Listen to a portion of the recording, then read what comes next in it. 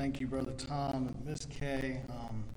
The music is always beautiful here at First Baptist. It's truly an act of worship that we get to come together and have special moments of worshiping God together through song and being able to do it in such a well-constructed manner. And that is a true testament to what Tom does for us week in and week out. And we are greatly appreciative of that, Brother Tom. As you can tell, I'm not the normal pastor. I'm sure you've heard me say I'm the associate pastor here. Our regular pastor is taking some well-earned recovery time. Last week he had kidney stones, and I was blessed to be able to fill the pulpit for him. This week he is making disciples at the beach, and we appreciate that, and he has earned that, and we are grateful for his leadership. And we are so glad that he is able to do that, because just like Christ, he is resting. And that is what he needs to do, and he is making disciples in that manner. And so, yes, we kid about him being at the beach, but we hope that he is enjoying that time with his family and that he will come back here ready to be able to serve God in a continual fashion. As I said earlier, as I prepared for this sermon, I thought about the gap in time that the church has been able to be together. And it reminded me of the gap in time between when the prophets stopped speaking for Christ and the time of Christmas.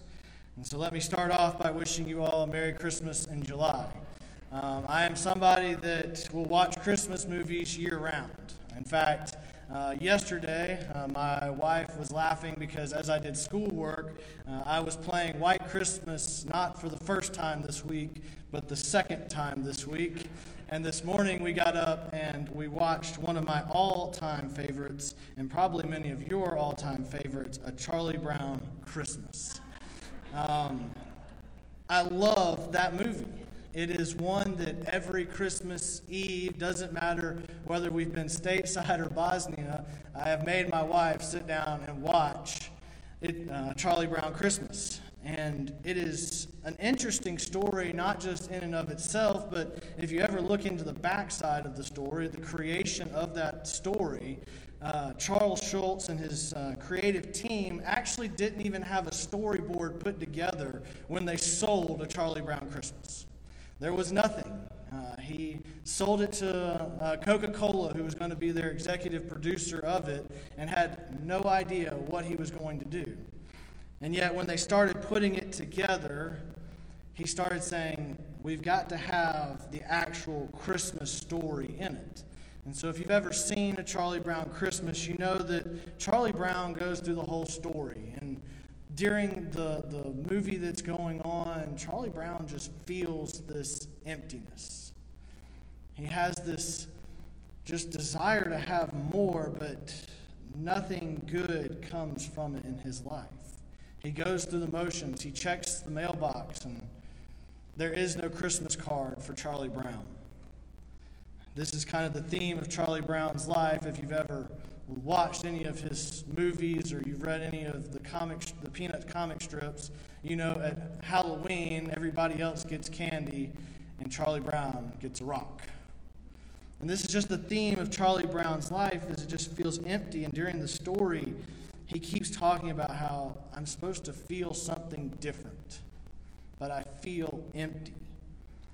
And he gets to the point that he looks and he says, doesn't anybody know what Christmas is all about?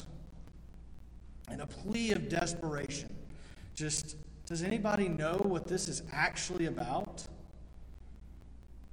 And out of the mouths of children, Linus steps forward and gives this beautiful narrative as he quotes from Luke 2. He says, I can tell you what Christmas is all about, Charlie Brown. He steps forward and he gives this eloquent soliloquy monologue from Luke chapter 2. And today I want to invite you to turn there with me as we take a look at what Linus says and a little bit before that, because there's so much that Christ is trying to convey to his people, not just in the story, but to us today.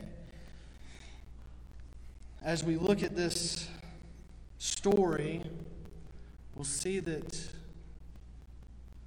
God has a message for us because he's been in control and he's set it up so that you and I don't have to feel empty as Charlie Brown. He set it up so that we have this decision to follow him. We have this decision to be able to glorify his name. And so we start in chapter 2, verse 1. It says, "In those days Caesar Augustus issued a decree that a census should be taken of the entire Roman world. This was the first census that took place while Quirinius was governor of Syria, and everyone went to his or her own town to register." We're going to pause right there because Luke is setting up something for us in this story by just talking about what is going on. He's not just setting the stage, he's actually setting up what's going to be this compare and contrast of leadership, really. See, in Rome, he's pointing out this is the largest empire of the known world. He's pointing out that these people lack for nothing. He's pointing out that they have the ability to command people to move miles anytime they want. He's setting up this dynastic view of how these people have been able to rule these areas at free will. They're ruling all of these people. They're iron fisting everything. They are completely in control.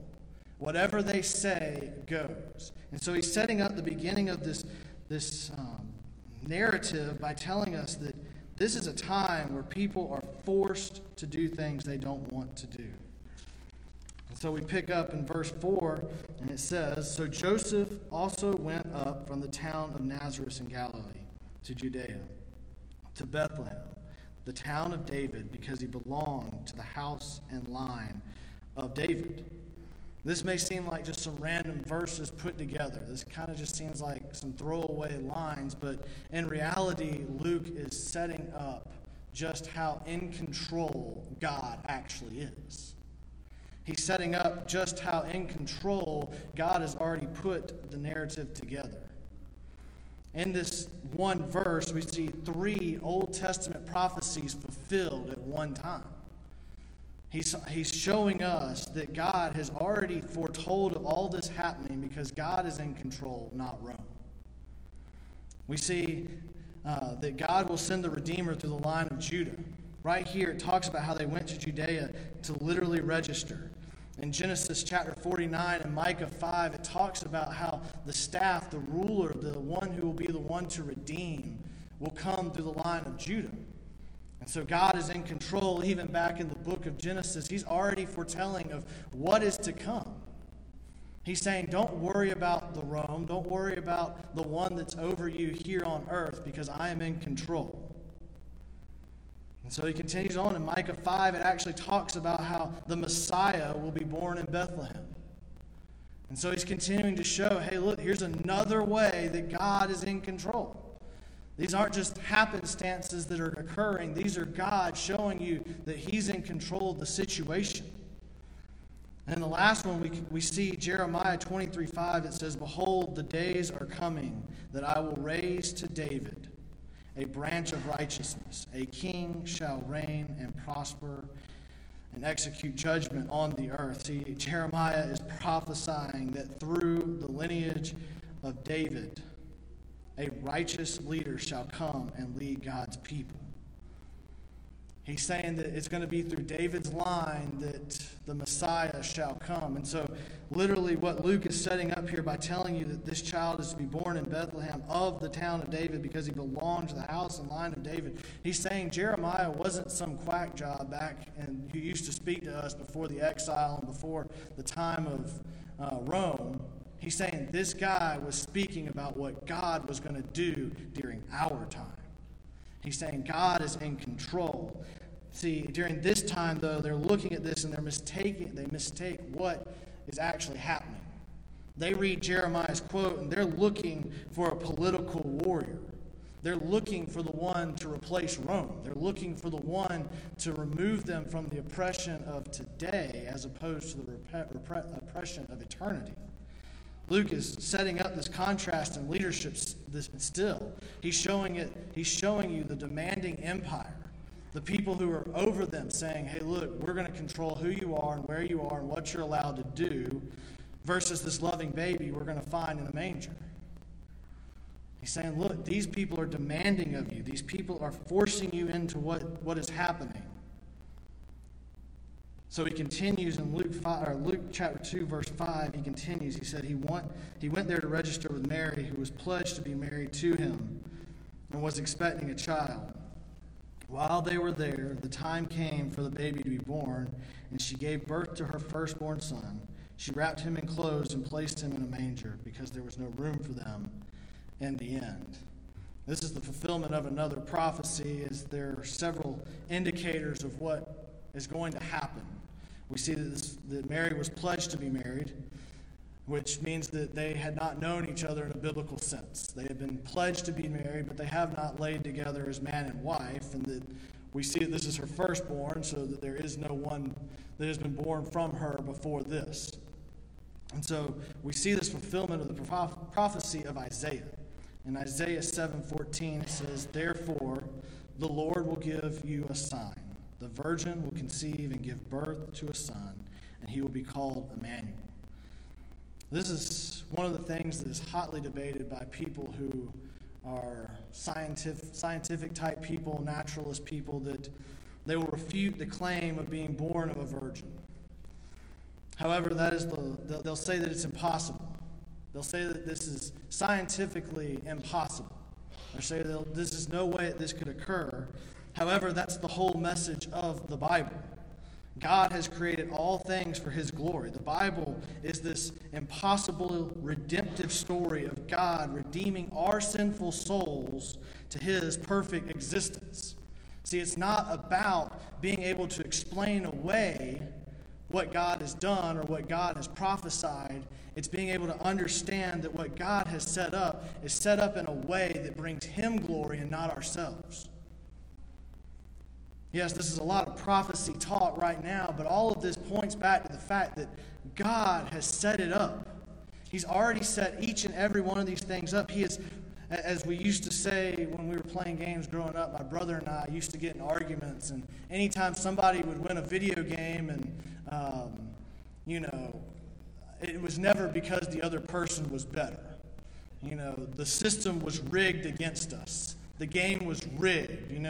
There was no way that this could actually happen. They can't be better than me. But yet what God has shown us through 66 books that have been put together in this amazing fashion is that he is showing us that he has put it all together so that he can be glorified through our redemption. See, it's not just about what you and I can do, because what you and I do is filthy rags according to Isaiah. What God is trying to show is that he came and he stood in the gap because we could not do enough for our salvation to exist. Jesus had to come. Jesus had to be the one. He came and he stood in the gap between us and God, and he said, look at me, I am the one who will lead you.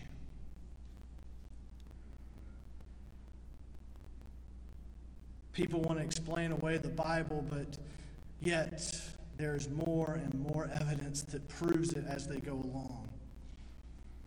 Just this last week, another story came out about how somebody has been trying to disprove the book of Daniel by saying that the person the Bible claims as the last king of Babylon was not the last king of Babylon. And yet this last week they came out and they figured out that the lineage is right. Said, well, I guess the Bible is right on that one. Let's pick another argument. And they've done this over and over and over again. And God continues to prove himself over and over and over again. He's rigged the game. He already has told the devil how he's going to win. He went ahead and wrote an entire book of the Bible about how it's going to happen. And he does that not to be just haughty about his spirit, but to show us that he has been working in our lives from the time he said, let there be light, to the time the book says amen. He is trying to show us that he is in control But yet there seems to still be this contrast between Rome and what we're seeing here in Luke. So we pick up in verse 8 where it says, "And there were shepherds living out in the fields nearby, keeping watch over their flocks at night.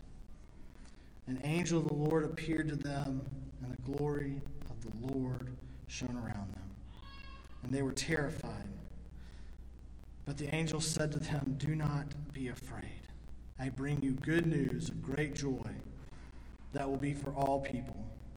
Today in the town of David, a Savior has been born to you. He is Christ the Lord.'" The angel's message here is God is here. The Messiah has been born. Do not be afraid any longer. See, this is a hopeful message that he's bringing to the shepherds. He's bringing them this message that you don't have a reason to be afraid any longer, because the Messiah has come, the one who will be the perfect sacrifice, the one who will lead you out of oppression, will lead you out of bondage. He is here. He is no longer this hope in the future. He is now here. He is your hope for today. He is your hope for this very instant. He is no longer this figment of prophecy, but he is now a tangible thing that you and I have. Don't be afraid any longer, because Jesus is here for you today as well. Jesus is here to be able to make a difference in your life, just as he is about to change the lives of these shepherds. He's showing how divine he is through this. He has shown up, and they are afraid, but the angel said, "Don't be afraid. Don't be afraid." There are a lot of Christians that live their life in fear about either messing up, being able to do evangelism, or messing up telling people about Christ. But the truth of the matter is, if they're not saved, anything you say isn't going to make them any more lost. We have to be people that are not afraid. God doesn't call us to have a spirit of fear. God calls us to be people that understand that fear needs to be gone. The oppression of fear needs to be gone from our lives, because God has come. Jesus has come. The Messiah has been born unto us. It's easy to be afraid of what your neighbor might think. It's easy to be afraid of being the outcast at work. It's easy to be afraid to be the weird neighbor down the street that's obsessed with Christ.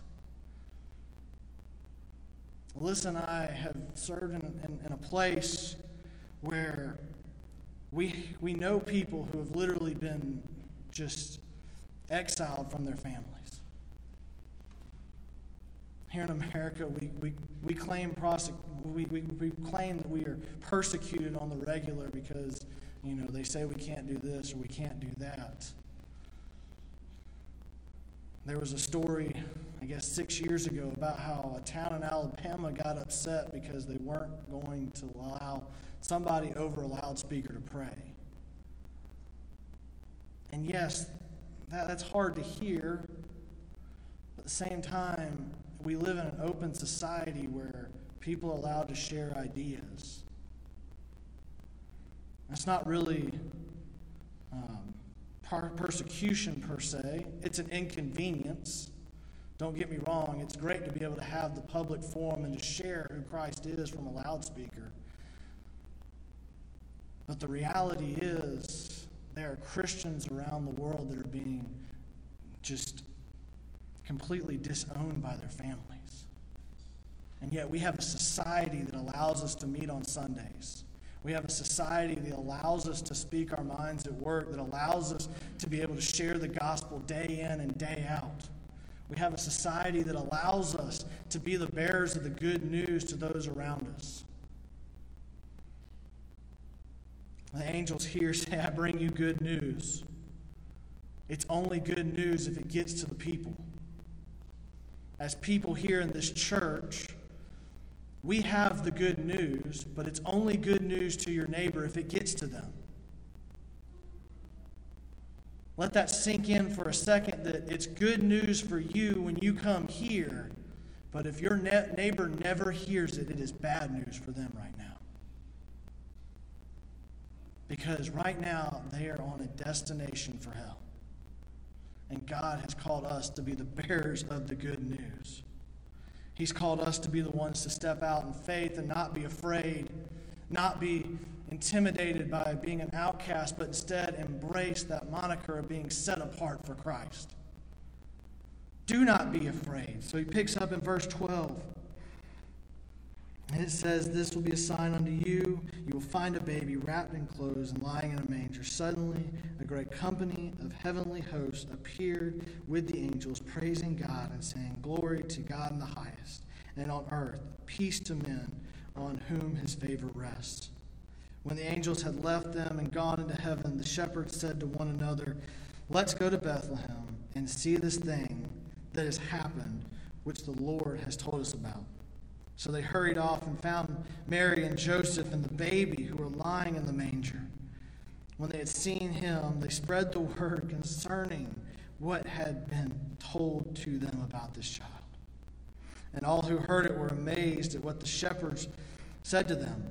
But Mary treasured it all up in her heart and pondered on them. The shepherds returned, glorifying and praising God for all the things that had been heard and seen, which were just as had been told to them. There are so many amazing observations here, but one of them that really stands out to me is when we see here with the shepherds, when somebody has a genuine interaction with God, they cannot help but praise and worship him. This is the baby Jesus. We're not talking about the one who's raised from the dead already. We're talking about they've gone to Bethlehem and seen a baby lying in a manger. And yet they leave him praising and worshiping him. Praising and worshiping God. When somebody has a genuine interaction with the Lord, they can't help but want to worship him. When we look at our lives, are we people whose lives show that we've had a genuine interaction with the Lord? Do people see a difference between you and the other people in their lives? Does your life look like one that has been impacted by the Lord? Or do you look just like everyone else? What's the difference between you and the person who lives down the street? Is there anything in your life that shows that you have the fruit of the Spirit drawing people into Christ?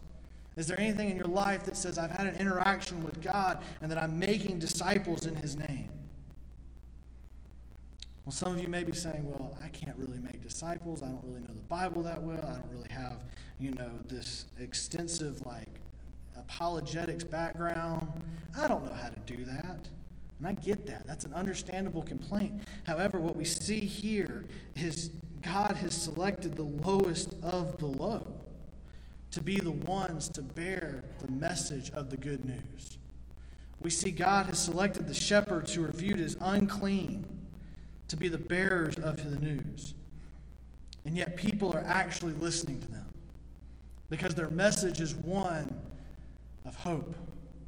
Their message is one that is true.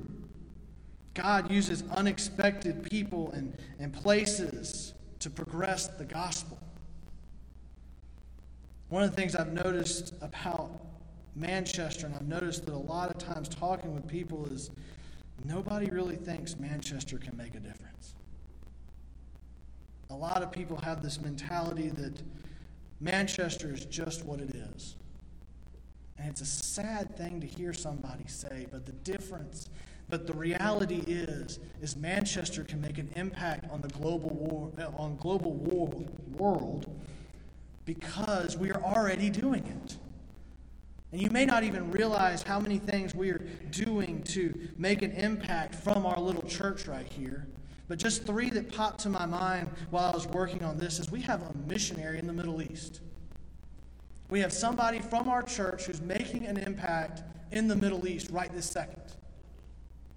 Their life is one that is making an impact on people who are lost and dying and going to hell. But yet they are the one who is delivering the good news of the gospel to those people. We are part of a church planting group in Guatemala. We send things down there to continue to help them progress the gospel in a country that is impoverished. We've gone down there and we've helped them build buildings. We've helped send supplies. And we've helped them have the materials they need to be able to share the gospel with the lost. That's this church. That's not talking about any other church. That's talking about this church right here on this hill. We are making a global impact.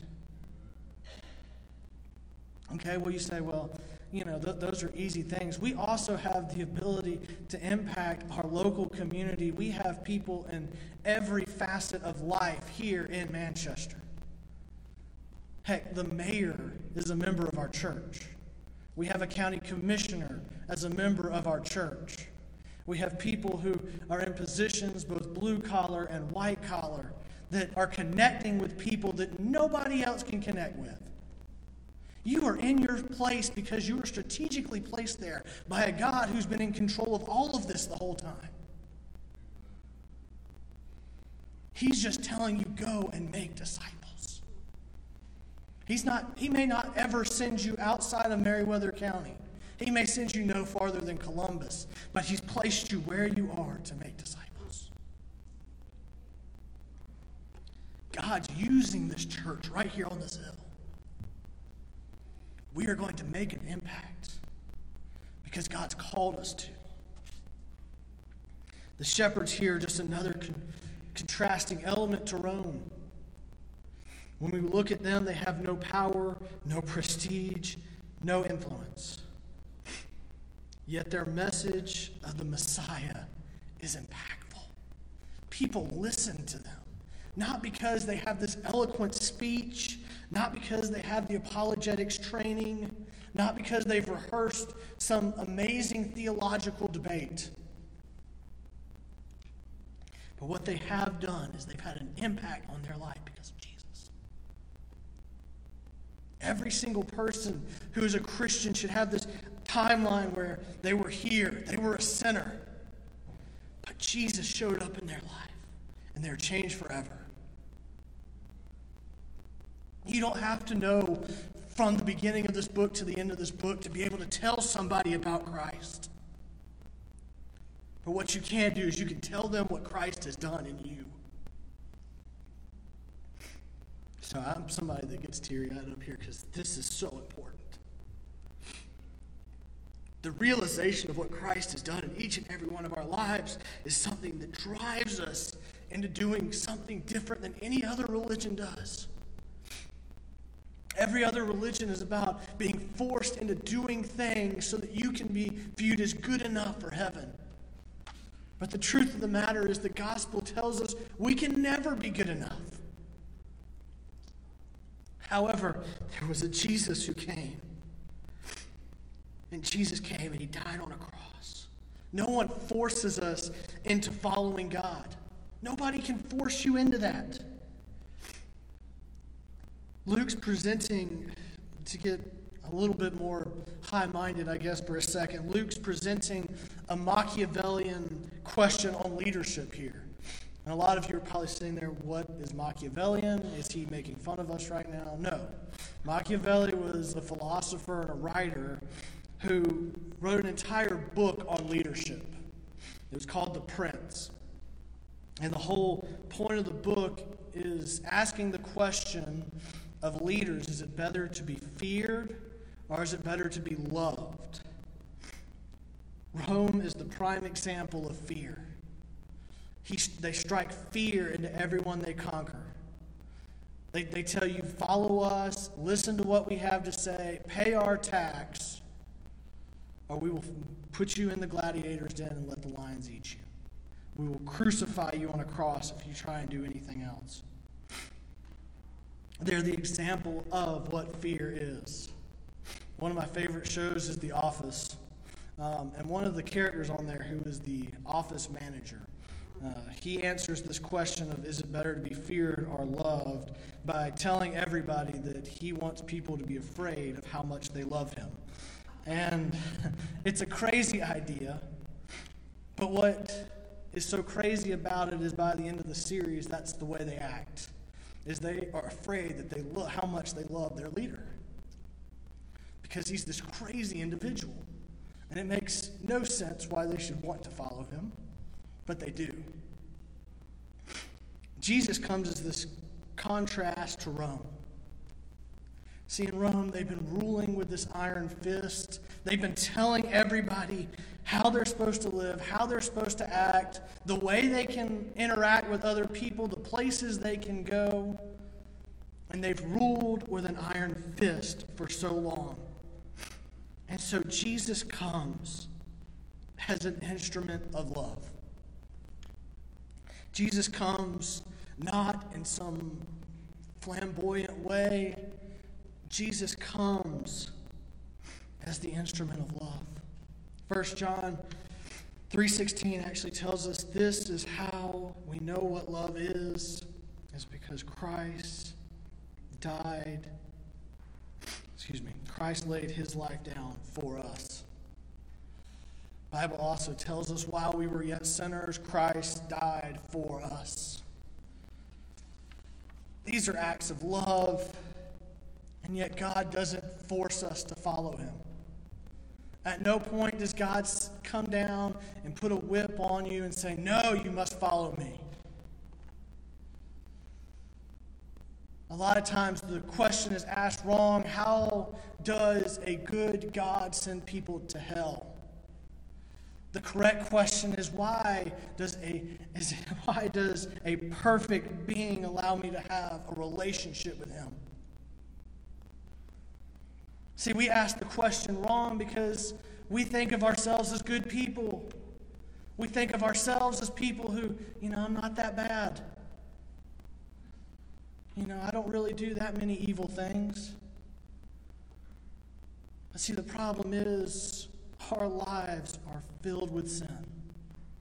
We talked about it last week. It's not the sin it's not the action itself, it's who it's against. And for us, we are people who think we know how to do it better than God. You say, Carter, I don't think I can do it better than God.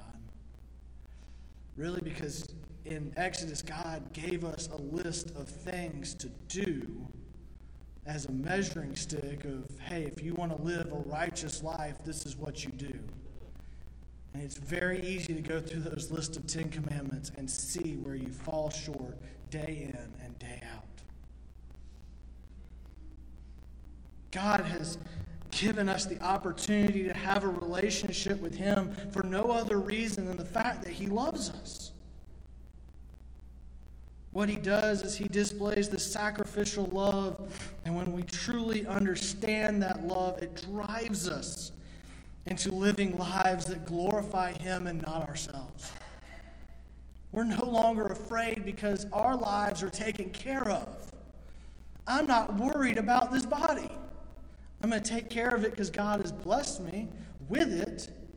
But the reality is, to die is gain because I will be with Christ in heaven. I won't have the pain and frustration of this life. I will have the ability to commune with the perfect God who loves me. God does not force us into anything, but God understands that giving people the opportunity to be somebody who give people the opportunity is actually what allows them to build a unity with him. See, our nation is actually built on this type of principle. Forcing anybody to do something they do not want to do only builds resentment. You don't believe it? Just look at the most oppressive governments of in world history. People have rioted against them at some point. Look at what's happening in Cuba right now. There's this oppressive government that has held down the people for decades, and the people are starting to rise up. Look at what's happening in Venezuela right now as the government has started putting more and more oppressive laws on people, and people are starting to rise up against it. Anytime somebody is forced into doing something, they build a resentment towards the one who is the oppressor. However, our God is providing a path from oppression and into freedom, and that builds unity with him. When we understand that God has given us freedom from the oppression of sin, from the oppression of death, from the oppression of all things evil, it drives us into a life that wants to glorify Him, that wants to tell others about how they can have that freedom. It drives us into an excitement that we can't help but hold to ourselves, and we want to leave this building and tell others about it. It changes our lives forever. The first time Jesus came, He did not come as a forceful ruler. Everything He did showed Him as a humble leader. It showed Him as somebody who did not come to be an oppressor or being somebody who was driving somebody into slavery, but came as somebody who is just an unassuming, humble leader. The birth itself is an unassuming birth. He's born without a majestic room. He's laid in a feeding trough. He has a common occupation. He's a carpenter. This isn't exactly one of the most glamorous jobs in the world. It's working with your hands, and it's working with material that sometimes doesn't want to work with you. He has a band of normal friends. The disciples are about the most normal guys you can find. You have Peter, who has anger management issues. You have Matthew, who's a tax collector. You have Judas, who's called his friend, who literally betrays him. This is the most normal group of friends you can find on this earth. These are not, the Jeff Bezos, the Bill Gates of their time. These are the Jim and Steves of this world. These are the guys who are just salt of the earth people who God used to change everything. His entrance to Jerusalem was not one that anybody expected. In everything that had happened in Jerusalem, whenever a new leader came in, they came in riding on the back of a horse, swinging a sword. The Assyrians, the Babylonians, the Philistines. They came in to oppress, and they rode on the back of a horse to be the political warrior they wanted to be. They came to be the oppressors. In His death, He stood silent during his trial. This is completely opposite of every leader or every, I guess you could say, dramatized person who's ever lived, who in the face of death, they wave their finger at the oppressor. You look at somebody like Socrates, who as he drank the hemlock, laughed and joked with the people around him. You look at the first spy in American history, and he says, "It is my only regret that I have but one life to give for this country." This is not the way Jesus attacks death. Instead, He stands in silence, knowing that He's about to take on our sins, knowing that He's about to be beaten. And He does not defend Himself because He knows that this is the way for you and I to have salvation. He prays that God pass the cup from Him, but yet He's willing to take it because He knows it is the way it must occur. Even in His ascension as He goes to heaven, the attendance is limited. Nothing about what Jesus did the first time came with pomp and circumstance of royalty, but it was done with a workman's type way to show He came to do the work of salvation that we cannot. He came to show that He was going to do the work, not you and I. He literally used a donkey to ride in during His coronation. He came riding on the back of a work animal. What Jesus does is He shows us that He came to do the work. There's no one who can force you to follow God. It's a decision that you and I have to make. As we look at this, there's this absence of communication between the prophets and the time of Jesus. But yet when Jesus comes, people can't help but listen to the message of hope. And nobody can force you to have this belief. Nobody can force you to be the bearer of this good news. However, if you've had a true interaction with God, you can't help but be the bearer of this good news. No one's going to force you to come down front here at the end of this service and give your life to Christ. Nobody's going to force you to go home today and share your faith with anyone. No one can force you to do that. However, God is calling you out of bondage. God is calling you into hope. God is calling you into the freedom of a loving salvation.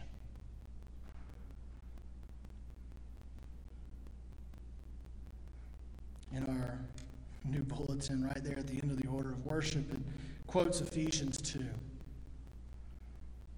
And it asks the question for each and every one of us of what is your life built on?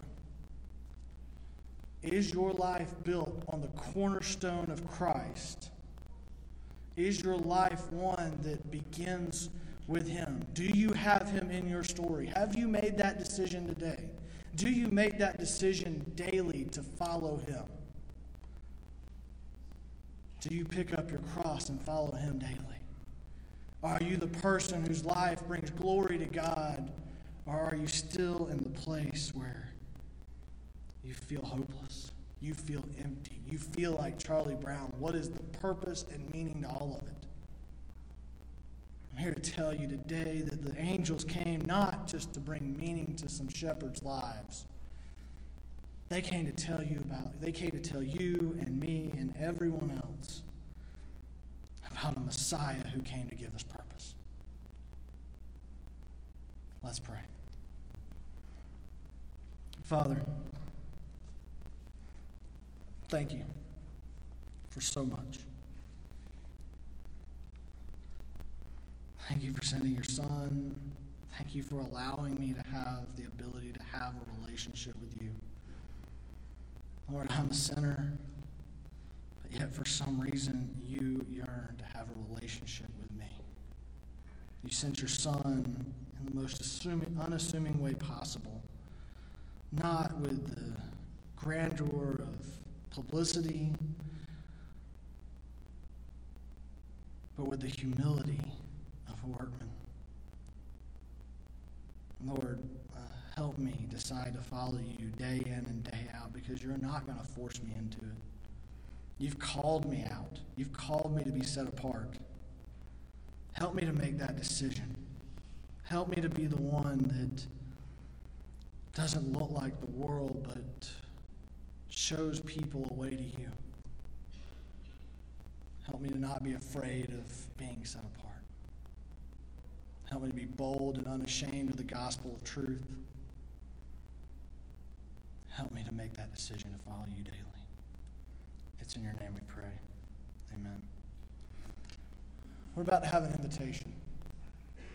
And yes, we'll be singing a song during that time, but this is a time for you, an invitation for you to get your life right with God. God's not forcing you to do anything.